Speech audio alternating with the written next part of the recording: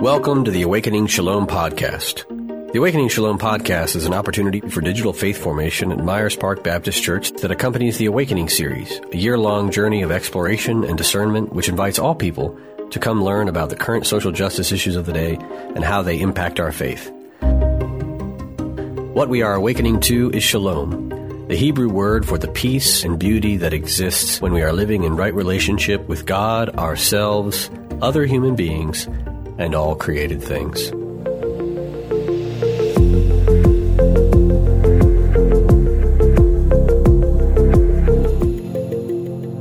Hello, everyone. Welcome back to our Awakening Shalom podcast. We are in our podcast series entitled Hupomoné. There is a member of our congregation who actually speaks Greek pretty well. And so, Artemis, I'm working on the pronunciation. Be patient with me. Hupomoné. She was trying to tell me how it comes out. But this is a word that is used often in the New Testament, particularly throughout the Gospels, but even in the Revelation to John. We see this word used over and over again to talk about the perseverance or the patient endurance of the saint, of the people. I love reading different translations. So King James Version is pretty consistent. They just use patience. And then you get like NIV, and they're using patient endurance. But then you get to the NRSV, which is using perseverance. So I like looking at the different ways in which this has been translated. But we're really focusing on how are people doing in the pandemic? How are they persevering in the pandemic? I'm Mia McLean. I'm here with the Reverend Dr. Benjamin Boswell. Thank you, Mia, for that introduction. We have a special guest today that most of you probably know, or at least have been in her presence before, a wonderful facilitator at our retreats. And just a great thinker. And she also joins us weekly on our live stream on Facebook. I always see her name pop up. So welcome. Introduce yourself. Feel free. Oh, thanks so much for having me, y'all. Reverend McLean and Dr. Boswell. I am Dana Trent, and I am a big fan of Myers Park Baptist Church and a beloved. I like to think of myself as a watch care distant member, perhaps, if I can give myself that title, because you all are beloved to me. I am a Baptist minister, but also a community college professor, author, speaker, retreat leader, wannabe TikTok dancer, all of those things, the Venn diagram of what it is to be me in my 39-year-old, body. And so that's me right now. Tomorrow it might be something different, especially as we navigate this pandemic. Yeah. Dana, just for our folks who know you but don't know you, can you talk a little bit about the books you've written and the sort of the areas of your work and research and writing? Sure, absolutely. So I've written 4 books. And they all have the theme of, they all reside at the intersection of faith and crisis. And so my first book is about my interfaith marriage to my devout Hindu husband, so navigating that relationship. My second book is about Sabbath, when I needed a much needed Sabbath rest journey, a rediscovery of faith, if you will, in the midst of crisis. My third book is about Christian meditation, and my fourth book is about navigating grief. So modern grief, but especially through the lens of what it was to be an end-of-life care chaplain and also the daughter of a dying mother. So those are my 4 areas of expertise, if you will, and my interests. But again, they all reside at the intersection of faith and crisis. Well, boy, it's a great moment. This is why you're being interviewed on television a lot. I see that. And I think they're calling the right people to talk to, clearly. Thank you. You're very kind. You're right. Well, I'm very comfortable in a crisis. And so I'm grateful that folks are seeking out my help, because as an Enneagram 2, like that keeps me going, having purpose, being helpful, being useful. And so these books have really been a lifeline for me. I wrote them to discover what I needed amid the crisis, but I also wrote them so that in turn, they could be a companion for other people. Yeah. Well, we want to dive right into crisis with you, since you are an expert on crisis. of course, they're no real experts, but as much as experts go, you're an expert on this. So talk a little bit personally about, so like, what was your work and life like pre-pandemic, and what has shifted for you? What has stayed the same and what has changed? It's a great question. So pre-pandemic, and I can actually, much like a death or a sudden loss, I can visualize myself in this space when it happened. And so on Friday, March 13th, I saw my students for the last time in person. That's the last time I was in a classroom. I'm a full-time community college professor. I teach 180 students per semester in 6 seated courses. And so that was my daily life. I woke up at 5:30. I went to go teach at the YMCA at 6 a.m. So that's a whole nother community at the YMCA. And then I was off to our community college campus to be with students all day. And I knew saying goodbye to them that Friday that I may not see them for the rest of the month, if you will. I thought, okay, we'll be out for 2 weeks and then we'll resume courses after spring break. And so I just distinctly remember that shift of Friday the 13th, teaching in a classroom. And then what I would have done next would have gone into the weekend, done my speaking, conferences, retreat, keynoting, working with churches like Myers Park. And all of that just vanished. It just stopped. Everything disappeared, from the classroom to the YMCA to church retreats to conferences to keynoting. It just disappeared, much like a death. And so for me right now, work life feels like a collective loss, both for us in our various spaces of what we used to do during the day, but also a collective loss of who we are, because we don't have those spaces, at least for me, those spaces mirrored to me back who I am and what my purpose is and was. And so that's been very difficult for me to navigate these past 2 months, about who am I when I don't have that space to reflect it back to me. Yeah. It's powerful. That is well said.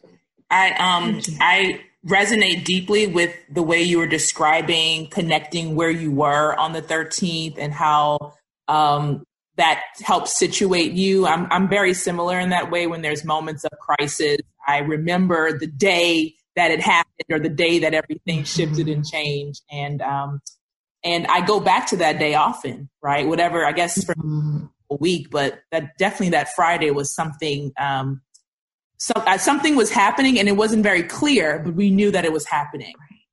There was a lot of there. Yeah. Exactly. And y'all have probably read a lot more on this than I have, but there's so much science behind this too, this embodied memory trauma. When crisis happens, how our brain really digs into that memory and puts us in that space and that time. And I think for a lot of us, we're having a series of those moments. And like you said, Friday the 13th, everything was so uncertain. If, we're sitting here, now in late May, and it's like, we would have never guessed we would be here in mid-March. It's so embodied and it's so strange, but yet vivid, very vivid in our brains, our memories, and I can feel it physically too. Yeah, interesting that you say that. That's bringing up for me, you talk about how you are in a crisis and how your body reacts, not just how your mind reacts. And you think about grief and loss, and you're re-triggered back to earlier losses and griefs and traumas. And that's happened for me a lot personally as well. But also in a crisis, my revert back to is like military training, because it's so embodied. So the first thing that happens to me is I get like a shot of adrenaline that says, now is the time of crisis. It is the time for action and decisive action. So, but that only lasts for a while, right? Like that, that's great for a little while. And then it's just very deflating. So the lows, the highs are it feels like a shot of adrenaline. And like you're ready and like you're getting ready to come out of the foxhole and fight. The fight kind of feeling comes over you. It's time to be vigilant, to be alert, to be ready. And then suddenly you just have these big drops of just just down to like, oh my, there's nothing, there's Right. nothing to do. There's really this is not a fight. This is just there's decisive leadership that's been needed. So that's been helpful to have that adrenaline. But I think the ebbs and flows of the roller coaster of emotions, and when the adrenaline dies midday and there's nothing going on, it's been creating a rhythm around that and practices around that, and a new kind of daily routine has been the only way to kind of deal with the drop off of the adrenaline rush. Yes, exactly. Yeah, totally. And I was actually going to ask y'all that if you've been having those sort of ebbs and flows as pastors does it happen on a weekly basis, a daily basis? Because you've had to recalibrate what the center is on Sunday, right? What the central part of community gathering is. So what does that look like for you in terms of the ebbs and flows as you now look back to March? Has it been sort of spikes in adrenaline as you approach Sunday? Or what does it look like for y'all daily and weekly? I think at first we were all just like, let's do all the programming, right? There was a very much like, let's replace everything we were doing in person, put it online. We're gonna be the one of the first churches that actually is able to make the transition. Mm-hmm. And I think, for me, at least I can speak for myself, after Easter, it was just like, there was all this energy to even get to Easter, right? So making our look better. And there was all this creativity and effort. And after Easter, I was like, what are we doing? What's happening? What are we doing? And for, we've had these consistent, on and off periods. I think we have a lot of special services after Easter.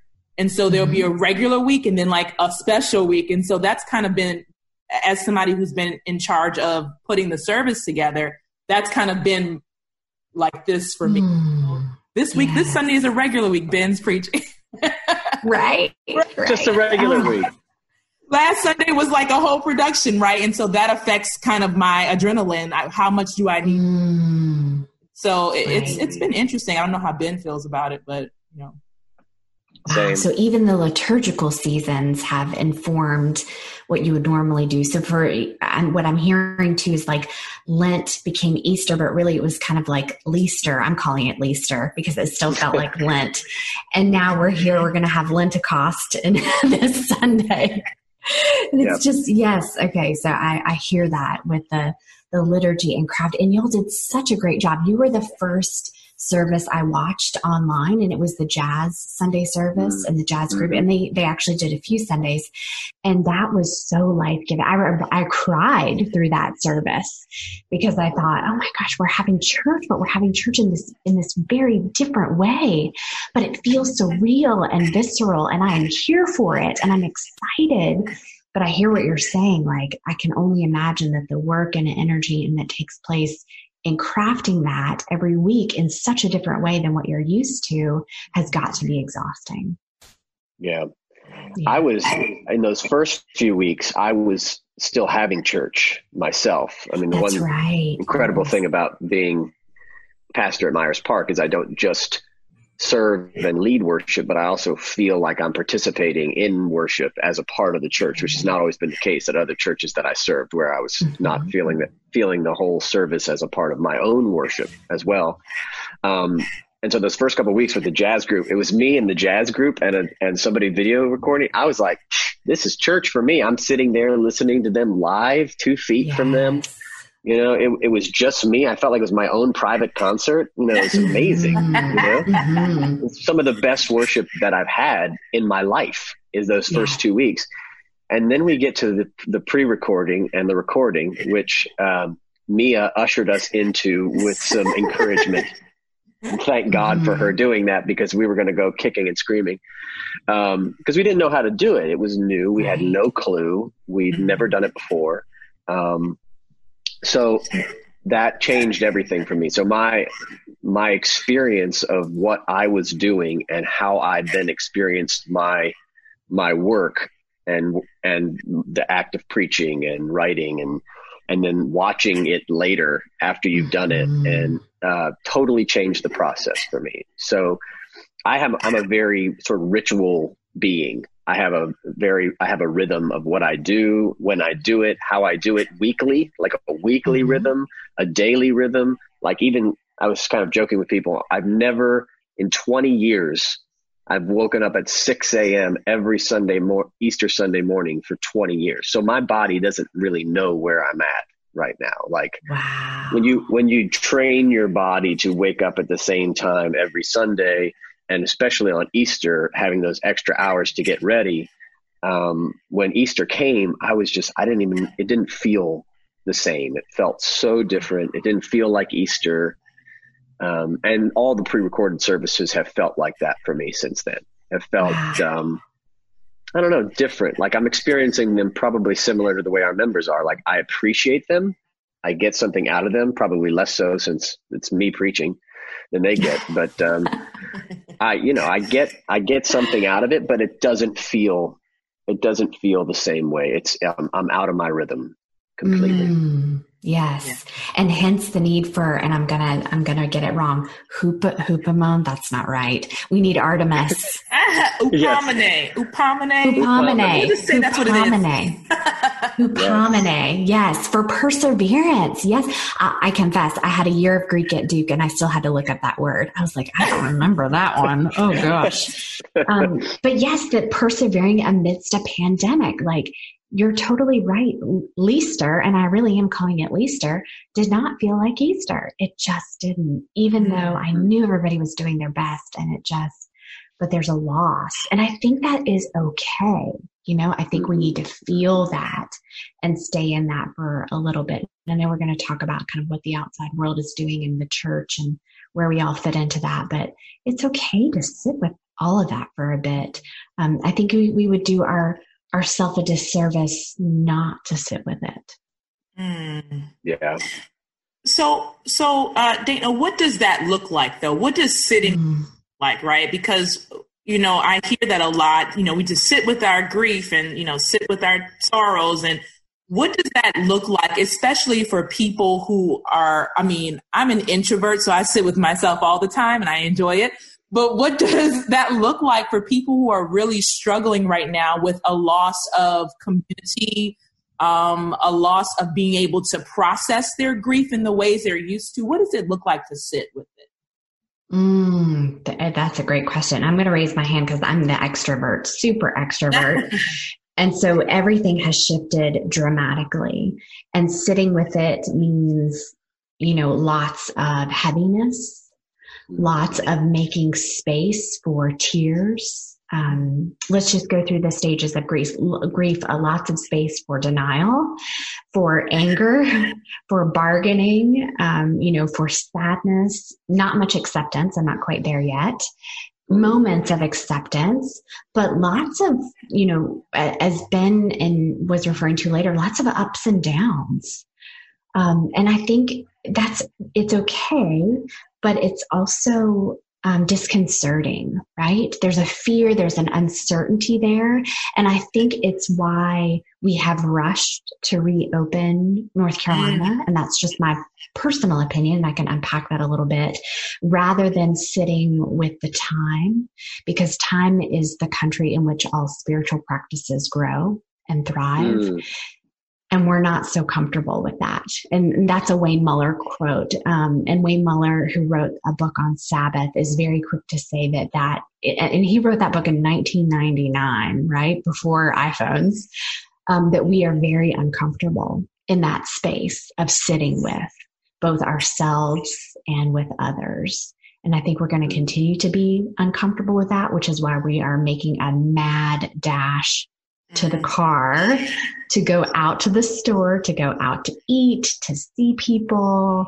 And this is speaking as an extrovert. It's been a big struggle for me, but I've had to find other ways to adjust. And by sort of going back to the liturgical season, by continuing to choose to name this for myself a perpetual Lent. In fact, I'm thinking it's going to be a Lenten year. That helps me sit. That helps me say, slow down. Time is the country in which spiritual practices grow and thrive. this is your wilderness season. You're an extrovert. You're itching to get out there. You want to be in the classroom, but this is about community over the individual. And so this is a time for lying fallow, if you will. Well, thank you. It takes a great deal of self-discipline, I think, for people to do that, which is why I think some people call them spiritual disciplines, not just practices, right? Right, totally. Because you actually have to decide you're going to do it and then make yourself do it for a while before it becomes a part of your life. Yeah. Absolutely. And I know we're going to talk about this. I hope we're going to talk about this. There's a certain amount of privilege that goes into even having the time and space to even talk about this stuff. Way before the pandemic, as I was writing Dessert First, preparing for death while savoring life, I thought, even to talk about grief is such a freaking privilege. Yeah. To have the space to even name this and sit with it and talk about what it's like to be able to think and feel all these feelings when you lose someone. There's so much privilege embedded in that when so many people do not have time nor space nor resources nor support to do any of that. So you're right. So yes, it definitely takes discipline, and then also naming the privilege that we have and that we have time to exercise that practice and discipline. And it's really sad that we aren't, right? For those of us who do have the privilege, because utilizing that privilege, exercising the discipline keeps others safe and well and protected. And yet we refuse. We refuse to do it. That's good. That sparks something in me, because I've been sitting with, I try not to compare grief, my personal grief, but I've been with how different this crisis experience has been versus when I went through Hurricane Katrina. And I think the biggest difference is that I have had time and space to just sit with the grief. When I was going through that situation, I mean, this is pretty bad, but not to compare, that was worse. And maybe there was even more uncertainty, no place to live. What are we going to do? Having to go to school, just keep going and never really having time to sit in the living room and coffee and just process. I've been thinking deeply about that, and it is a privilege. And I'm grateful, at least for me in this moment, to have that privilege this time around, as opposed to. Yes, exactly. So then the question becomes, how, now that we have that awareness, and I'm so grateful that you named it, how are we going to respond differently, right? Going back to Ben's initial comment on action, right? When we get to the space of action, and that can mean a lot of different things, how are we going to do it differently than what we've done previously? And so, yes, I really appreciate that example too, because we get into the space sometimes of grief Olympics, right? Of the Olympics of suffering, whose suffering is worse than another, when it's human suffering, right? And everyone's circumstance is different. And that's one thing that I've really tried to unpack for people who are trying to understand. Our story as Wake Tech Community College is that we are a community college to students who purposely took seated classes for a reason. They needed community. They needed on-campus resources. They wanted to be together. Their learning styles were that they needed to be in a classroom. And we asked them to make this tremendous shift in the middle of a semester, possibly with no laptop, no consistent internet, right? Who knows what's going on at home, job loss, instability, fear of uncertainty. Some of them are essential workers. It's like, this is heavy. And so that is what remained on my mind in terms of the ways in which I've been sitting with the pandemic, is honestly thinking about students a lot. And I'm going to get tearful when I talk about them, but when I'm in a classroom, I feel like myself, and they are my family, and they are my community. And so, for me, the grief has been missing them, and not knowing how they are, what's going on in their lives, what do they need, how can I help? How can we have a discussion in our classroom that's going to be, useful and help them navigate this? Because that was one of the things we were talking about. How do religion, spiritual, indigenous traditions respond to what's happening in the world? We were talking about that prior to the pandemic. They were studying that as scholars. I was saying to them, you're learning academic theory of religion. You're learning the framework for how these traditions have responded to big questions, and we could talk about it in the classroom. And then we had to take a sudden, the door slammed, right? Mm-hmm. And we were separated physically, and that was so hard. And so sitting with the grief of that has been tremendous. Different from Hurricane Katrina, to be certain, right? There's so many more solidified factors in place that make this quote unquote easier than navigating a situation like that. But it also, on the level of human heart and grief and suffering, that's the connection. And that's what I'm hoping for more of, is that if nothing else, my prayer for this pandemic is that it will cultivate and deepen our empathy for one another. That is my prayer. That's a great prayer. I love that prayer, and I hope everybody who's listening just sits with that for a second. I wonder to what Mia raised about Hurricane Katrina and what you're saying. It reminds me of this book that I've been recommending to a lot of people called Unattended Sorrow by Stephen Levine, and it talks a lot about what happens when we don't attend to our sorrow and trauma, and and what life becomes for us, and then what we can do to attend to it, even if it's very old in our lives and we need to go back to it. So I know you study this. I think some folks in the midst of this, in the difference that this pandemic is than a Katrina, will imagine that their time at home will be automatic processing time. Yes. Mm-hmm. But of course we have to choose to process even when we have nothing else to do, right? Because we can easily go turn on Netflix or grab a book or cook or have a conversation or surf the internet or whatever the many ways are to distract us from the pain of the moment. To numb there's so much spiritual numbing and other kinds of numbing. Yes. But maybe you can talk to some folks who hear on this. What happens if we do that? What's going to happen to us when we come down the road as this continues on and on for months and months, and we don't attend to our grief about this? That's a great question. I've seen it in the news cycle. I'm going to start there. I think you're right. And I will be the first to admit that I will happily hop on TikTok, and just waste my minutes away with the latest, savage dance or whatever's going on. And so I'm the first to do that. And I think it's okay to give ourselves breaks, right? It's okay.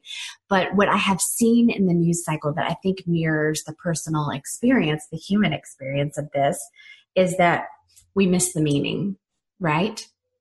It's so much more difficult to sit with the grief, the anger, the emotions, and that's how you create meaning out of it. The fear is that you're going to drown in it, right? The fear is that, oh my gosh, if I let myself feel this, I'm going to die. I'm going to die of emotional heartbreak. I'm not going to be able to handle it. And in some cases, for some people, perhaps they don't have the support system. They don't have the relationships in place. Perhaps they are in an unsafe shelter environment with another person and it's toxic or unhealthy. And so they do need to be careful in how they wade through those emotions. But for most of us, especially in the space that we're talking about, we can afford to sit with the ocean of these feelings. And when we don't, we miss the meaning, right? So we've missed the opportunity to make meaning, and meaning is what makes us human. Meaning is what makes us spiritual individuals, right? But also then we make some mistakes in our action. And I see this in the news cycle in that when we first started in March, it was human focused. We were thinking about people. We were focused on caring for people. The North Carolina stay-at-home order, all of April was focused on keeping people safe. And then boom, May, we're outside, we're going to the store, we're spending money. Don't forget to spend that stimulus check. Don't forget to go out, gather for church, just all these ridiculous things. And so we've automatically skipped it and focused. The shift went from humanity, meaning, making sense out of this time, making sense out of suffering, being there for one another, being accountable, to economics, just 0 to 60.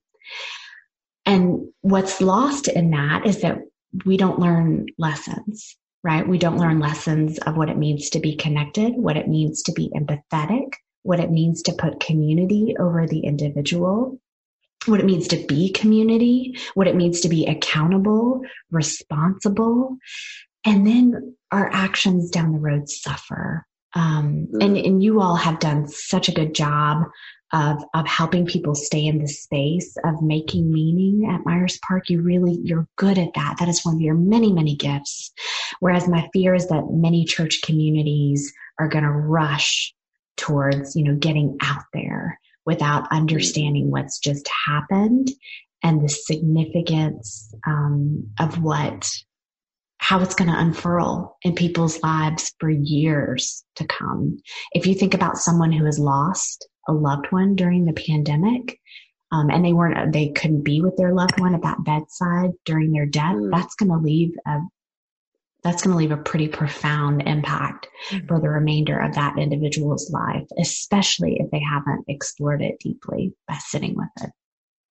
Wow, that makes me think about how the word Hupomoné Yes. means also patience, right? Like patience. And I am reminded of our time at Duke, which you'll remember, Dana, about how we were sort of blunt force trauma taught that that impatience is a form of violence. Yes. That impatience almost always leads to some kind of violence. Yes. And so right now we're seeing some of that. Like that was usually taught in the context of war. Like if you just take time to think longer for diplomacy, for other things, that you can avoid violence. But in this particular case, it seems like our impatience is leading to this reopen, which of course is a subtle act of violence, or maybe not so subtle act of violence. But it's blatant now. At this point, it's blatant violence, and I've seen some of the videos of people actually getting in fights, restaurants, and grocery stores. I mean, it's violent. Yeah. It is. Or telling somebody to wear a mask and they won't, and then they get angry and get violent. And there's going to probably be more of that, I think, as before there's less. Yeah, I agree. And that's what hurt so bad. I felt like in April, 1st of April, we had some sense of solidarity because we were afraid. We wanted to care for one another, and there were many more unknowns. But then as soon as we began to lose some of our personal freedoms, right, and things began to feel claustrophobic, then we rushed to that impatience, you're right, which does lead to violence in many forms. Yeah, what happened to the "we're all in this together" of April? Right, right. I know. It's gone now. It's gone. It's gone. Yeah. And there were nuances of that we had to acknowledge that, together meant a lot of different things. But in terms of humanity, the need to be empathetic, we're in it together, in that we need to be compassionate and empathetic towards one another and do what we can in the space that we've been given in our circumstances. But that's gone, and it's very disconcerting. And what's going to be interesting, and this is the big unknown, is where will we find ourselves in the fall? So hence perseverance, right? Yeah. Patience and perseverance. This is going to be a long theological and spiritual exercise and discipline. I don't think it's going to, I don't think there's going to be any shortage of challenges to help us exercise our theological and spiritual muscles. Yeah. So I'm curious, how do we live then in community with people of them we may love or not, that are not practicing perseverance or who are not practicing patience at this time. And I'm thinking about, I love my mother, but I'm thinking about people who are, anxious to get out and go to the nail salon, or, how supposed to maintain our own spiritual fortitude in community with those who are not practicing anything right now related to patience, right? That's a great question. And I'd actually love to hear y'all's answers on this too. My go-to answer is we model it for them. We just simply model it for them. We look to the folks who are doing it well. We do what we can in our sphere of influence. So for instance, we have family members and friends who are going out and traveling and doing a lot of shopping, and I just continue to self-isolate. And they kind of look at me funny and think that that's strange and weird, but I can't, my heart goes to transit workers, to sanitation workers, to grocery store workers, to those who have to be out right now working on their feet with little support and safety, police officers, essential workers, healthcare workers, folks, CNAs in nursing homes and assisted living facilities. So many vocations that remain unseen to us, right, until we need it. That I'm choosing the thing that I can do. I have a choice as to how I spend my time and my money. And I can choose to stay home because I have that privilege being an online teacher now, an online professor. And so that's what I'm going to do for the duration. And I'm going to get some pushback from friends and family members, but that's okay because I know that that's what I can do. And if it helps keep one person safer, then that's one person safer. Mm. Yeah, that makes me want to ask you about the future a little bit, and not necessarily just in a hopeful way, but one of our podcast guests so far on the Hupomoné podcast has suggested that maybe the word perseverance is not the best word, although it seems like patience is working pretty well for us today. Totally. But that the word perseverance might be misleading folks to think that we're going to return back to the way things are, that it's just all we need to do is get through so we can go back. All we need to do is try to go back to the status quo, go back to what it was. And so some were suggesting maybe we should call this transforming or changing or adjusting, through a pandemic. So I guess my question is, sir, what do you think we've learned about ourselves that we need to hold after this is over? And what could the future look like if we learned the lessons of this pandemic? My goodness. Those are great questions. I'll start with the future and then circle back around to lessons. I think what the future could hold for us, what I'm hopeful that the future could hold, we've talked about empathy for sure. I'm also hopeful that we have a heightened awareness on economic structure and labor in this country. That's what I'm hopeful for, that the veil has been pulled back to acknowledge and to see, like literally see delivery drivers, see restaurant workers, see healthcare workers, see sanitation workers, transportation workers, grocery store. I mean, for so long, I think we moved around the world just taking all the idea that we are a service-based economy for granted, right? And that capitalism makes its money off the backs of the poor. I mean, let's just name it. And so my hope is that the Band-Aid has been ripped off a bit on that. I'm not quite certain that maybe we'll get a glimpse of that. I hope, I pray in the future, and that we will be more mindful of how our system works, how our economy works. If nothing else, perhaps we've learned those lessons of how this machine works. And so that's kind of at a greater, bigger, macro looking out into the future. I'm also hopeful that the lessons we've learned about ourselves are, what are we like when everything is stripped from us, right? Who are we when we don't have our jobs or our classrooms or our churches or our certainty or our go, go, go, shop, shop, shop, do, do, do, buy, buy, buy attitudes? Who are we really when we're stripped down to those bare minimums? Who are we when we are alone with ourselves, sitting with really tough emotions? How do we act? How do we respond? I know for myself, it's given me a lot of lessons. I've learned that I need to be a more integrated person in terms of showing up out there the same way I show up in here at home. One of the places that I do that well is in the classroom. And so my hope moving in the future is that the way I show up for my students is the way that I will show up for other adults. Because with students, I can be authentically myself. And in other spaces, I can't always be that person. And so that has been the great takeaway for me, because I have been stripped of my classroom. I have been stripped of that relationship with them in person. And so that has been a great awakening into the integration of who I am as a person. That was a long, rambling answer. No, I think that's obviously powerful. I'm still sorting it out.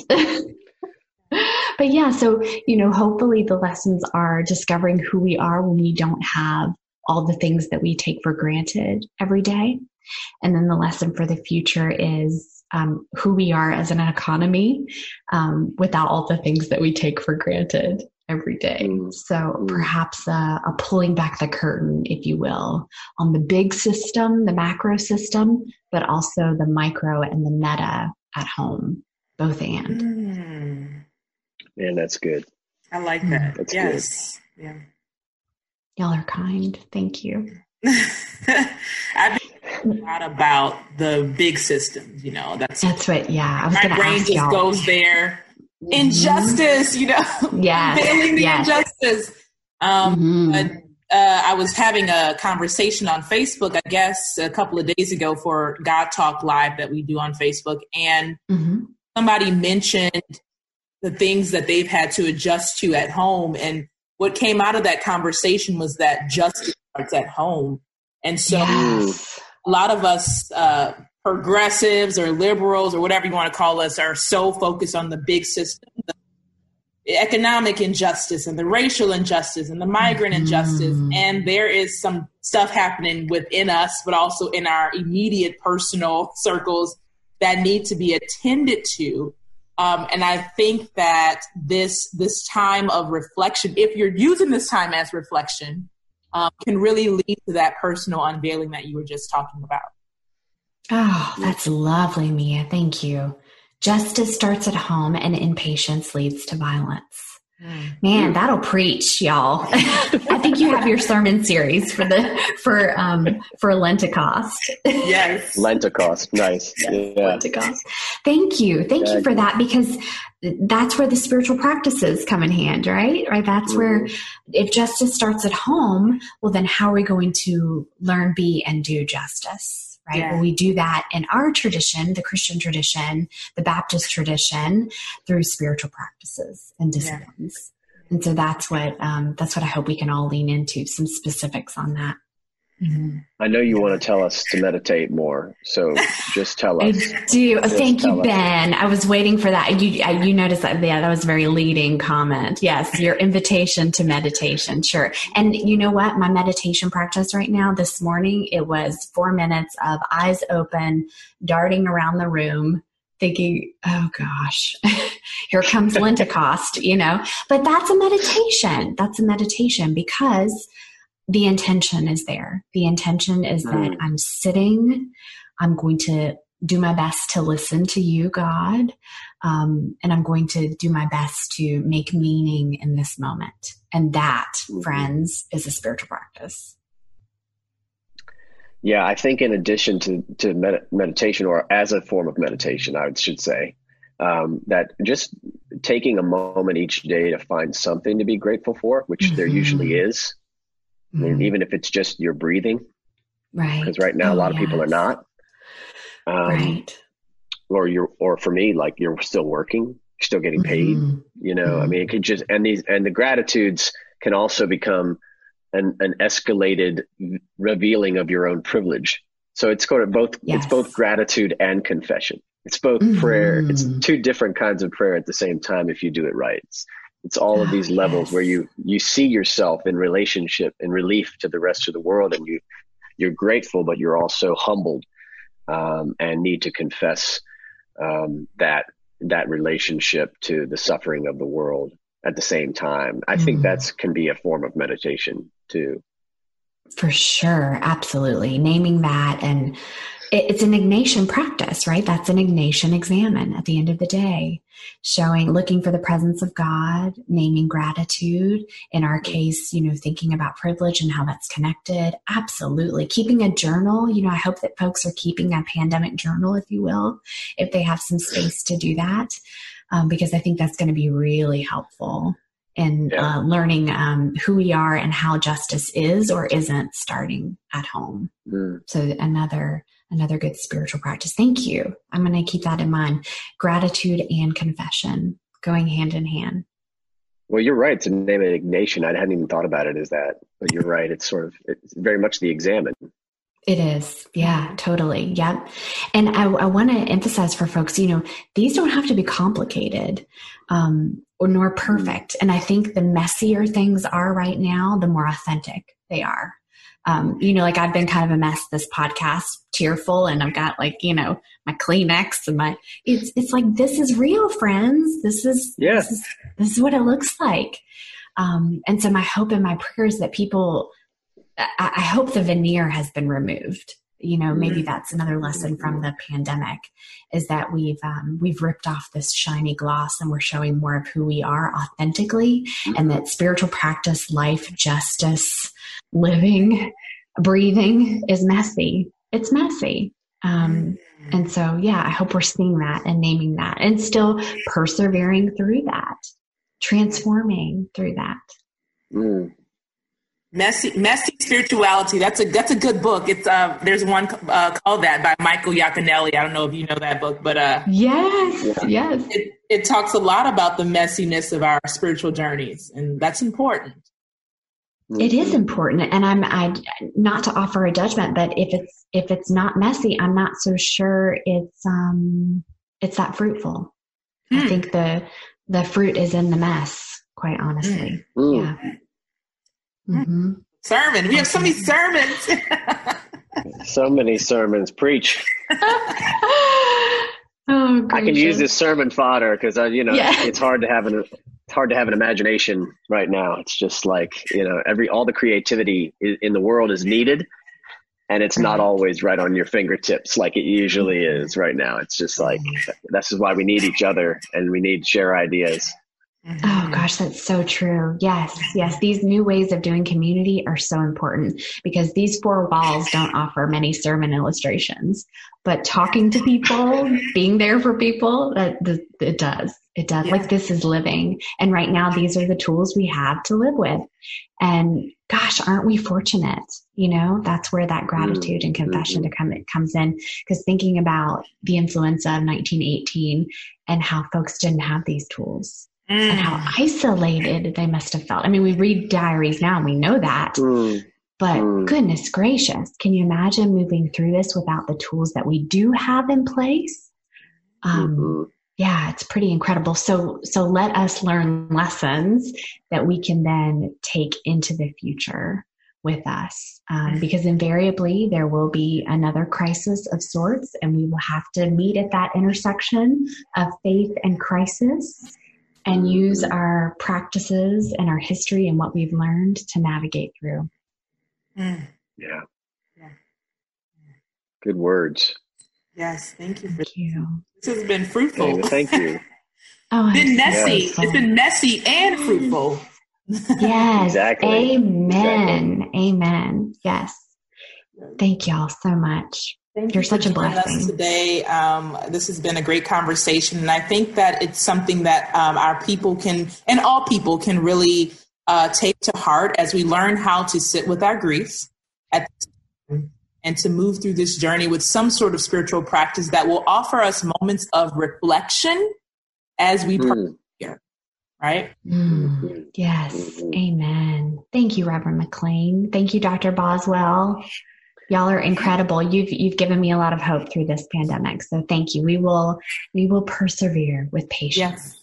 Thank you. Dana, thank you. You are a true friend of Myers Park Baptist Church. We love you. Our people love you. And they're going to just love the chance to hear from you in the midst of this. So thank you. Oh, thank y'all so much. I love y'all very much too. Thank you. Thanks for having me.